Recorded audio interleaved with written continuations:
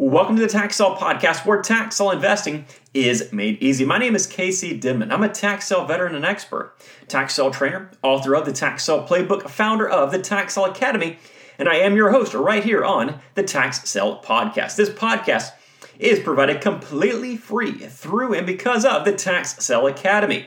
If you're looking to learn more about investing in tax-defaulted real estate, just head on over to taxsaleacademy.com. Again, that's taxsaleacademy.com. I am super excited about today's episode.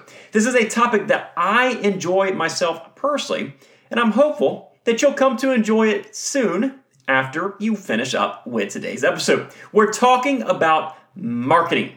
Specifically, we're talking about marketing in a way that will help drive and grow your tax sale business. I can remember many years ago, more than 17 now, when I first got into tax sale investing. And at that time, the internet wasn't fully leveraged for tax sale investors, and we actually had to pick up the phone to sell most of our properties. What I often do is I would start off with calling previous buyers. Hey, I've got another lot. Do you want to buy this one? If that didn't work, I would call real estate agents. Do you have a buyer for this property? And a lot of them I knew did have buyers that would buy certain types of properties. I remember one specific agent who's from out of town. She drove up to my office and I put her in my vehicle. I took her on an hours-long tour of the entire county, and I showed her a number of different subdivisions, asking her which one she thinks she might have buyers in. And then what would happen? I'd go to the tax sale auction. I would buy properties in that subdivision, call her, sell them through her to her buyers. This became a never-ending cycle. Now, I didn't realize it at the time. I thought I was just giving somebody a free tour. But what I was doing, though, is I was essentially being a marketing vessel for my tax sale business. I wasn't just an investor. I became a marketer. I'd sell her and others on the idea of investing in that area, on that subdivision itself, and eventually on that specific piece of property.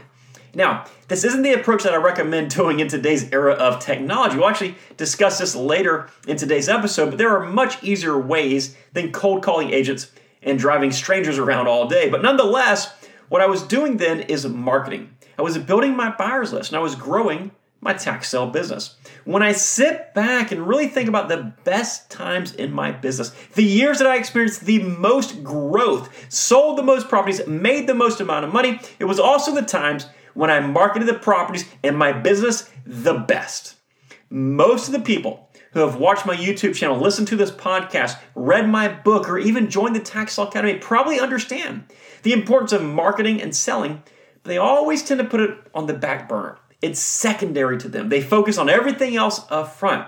And while there isn't anything wrong with focusing on research, buying, auctions, all that kind of stuff, because it is so important, don't neglect the fact entirely that you'll eventually need to sell that property. So I want to lay out a few different marketing tips when it comes to your tax sale business. Now, this is just kind of some basic type stuff you really need to fully grasp and understand. The first one is that your marketing plan actually begins, whether you know it or not, before you purchase the property. Part of your due diligence is to determine the value and the desirability of that property. These two obviously play hand in hand.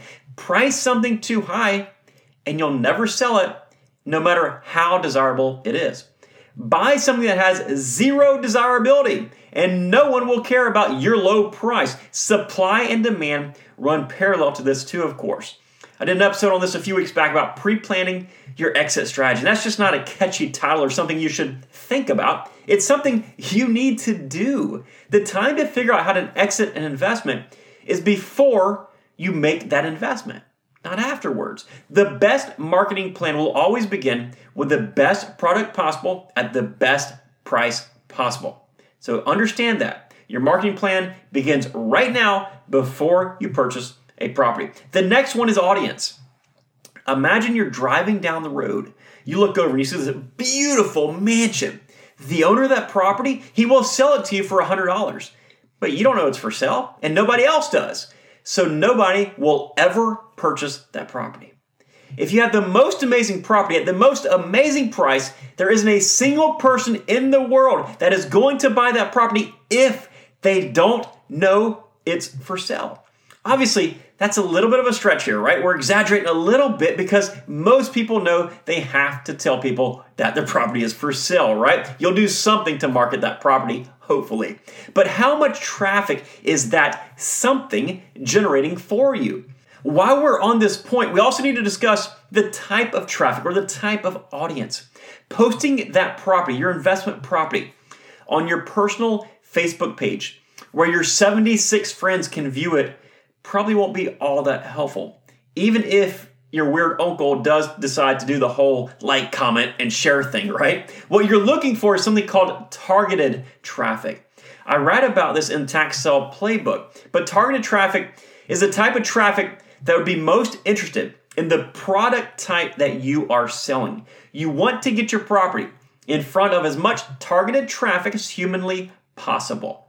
The next tip is that your words or the way that they are delivered are going to be what sells the property for you. A lot of old school guys are incredibly guilty at doing a lousy job with this one. I've seen the same exact piece of land marketed two ways. I'll summarize it, but along the lines of 0.24 acre mobile home lot, dirt road, needs well and septic. That was the first one. The second one was build your dream home, or this lot also allows mobile homes, quiet and rural setting.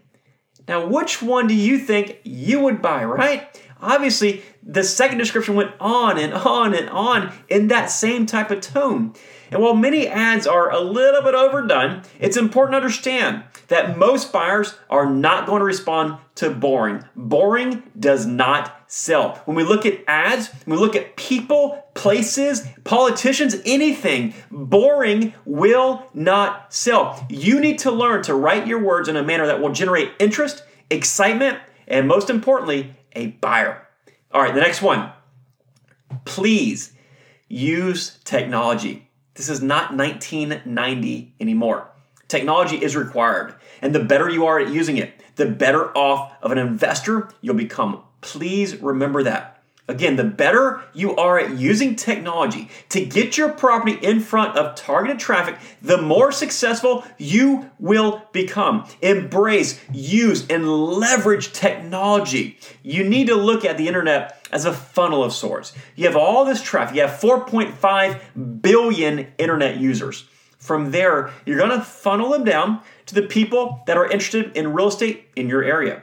And then we take it a little bit step further. You're going to funnel down some more to people who are interested in the type of property at that price point in that area. Then you're going to funnel them down just a little bit more to the most interested buyers. So at the bottom of this funnel, you're going to have multiple buyers, hopefully, for your property. And every step of the way is where you're going to utilize and leverage that technology to narrow down that list. Every step of the way, you're utilizing those tools that will help achieve the most targeted traffic possible. That's why a buyer's list is so valuable. A buyer's list is a list of people that have already been funneled and are ready, willing, and able to buy a property right this very second. It's a concentration of buyers that have already gone through this process, who you've already used all your filtering and funneling and technology on. Your goal should be to leverage every single bit of technology at your disposal to create the most targeted traffic possible with the least amount of effort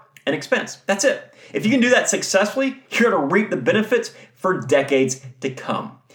The last one is to adjust as necessary.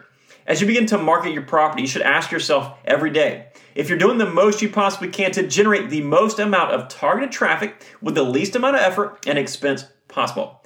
Now, notice here, I didn't say no effort and no expense, but the entire idea is to run your marketing department very, very efficiently, okay? If your current process isn't working any longer or goes just a little bit stagnant, then consider making some changes. Remember when I said earlier in this podcast that I used to drive people around looking at properties? Yeah, I haven't done that in well over a decade. That's obsolete. I adjusted. And it's not just an adjustment that you should do every decade, right? Or every year. It's daily. Make micro adjustments if you have to. Tweak the advertisement. Add an additional email to that follow-up sequence of your buyers or your potential buyers. Use one new advertisement a day. Find a different website to advertise on, whatever it might be. Whatever it is, just keep pressing forward and tweaking what isn't working. And get this, even if it is working, What can you do? How can you make minor tweaks that you can test out to see if they'll work a little bit better, to bring in maybe another response every day or another response every other day, just an additional few responses that can help you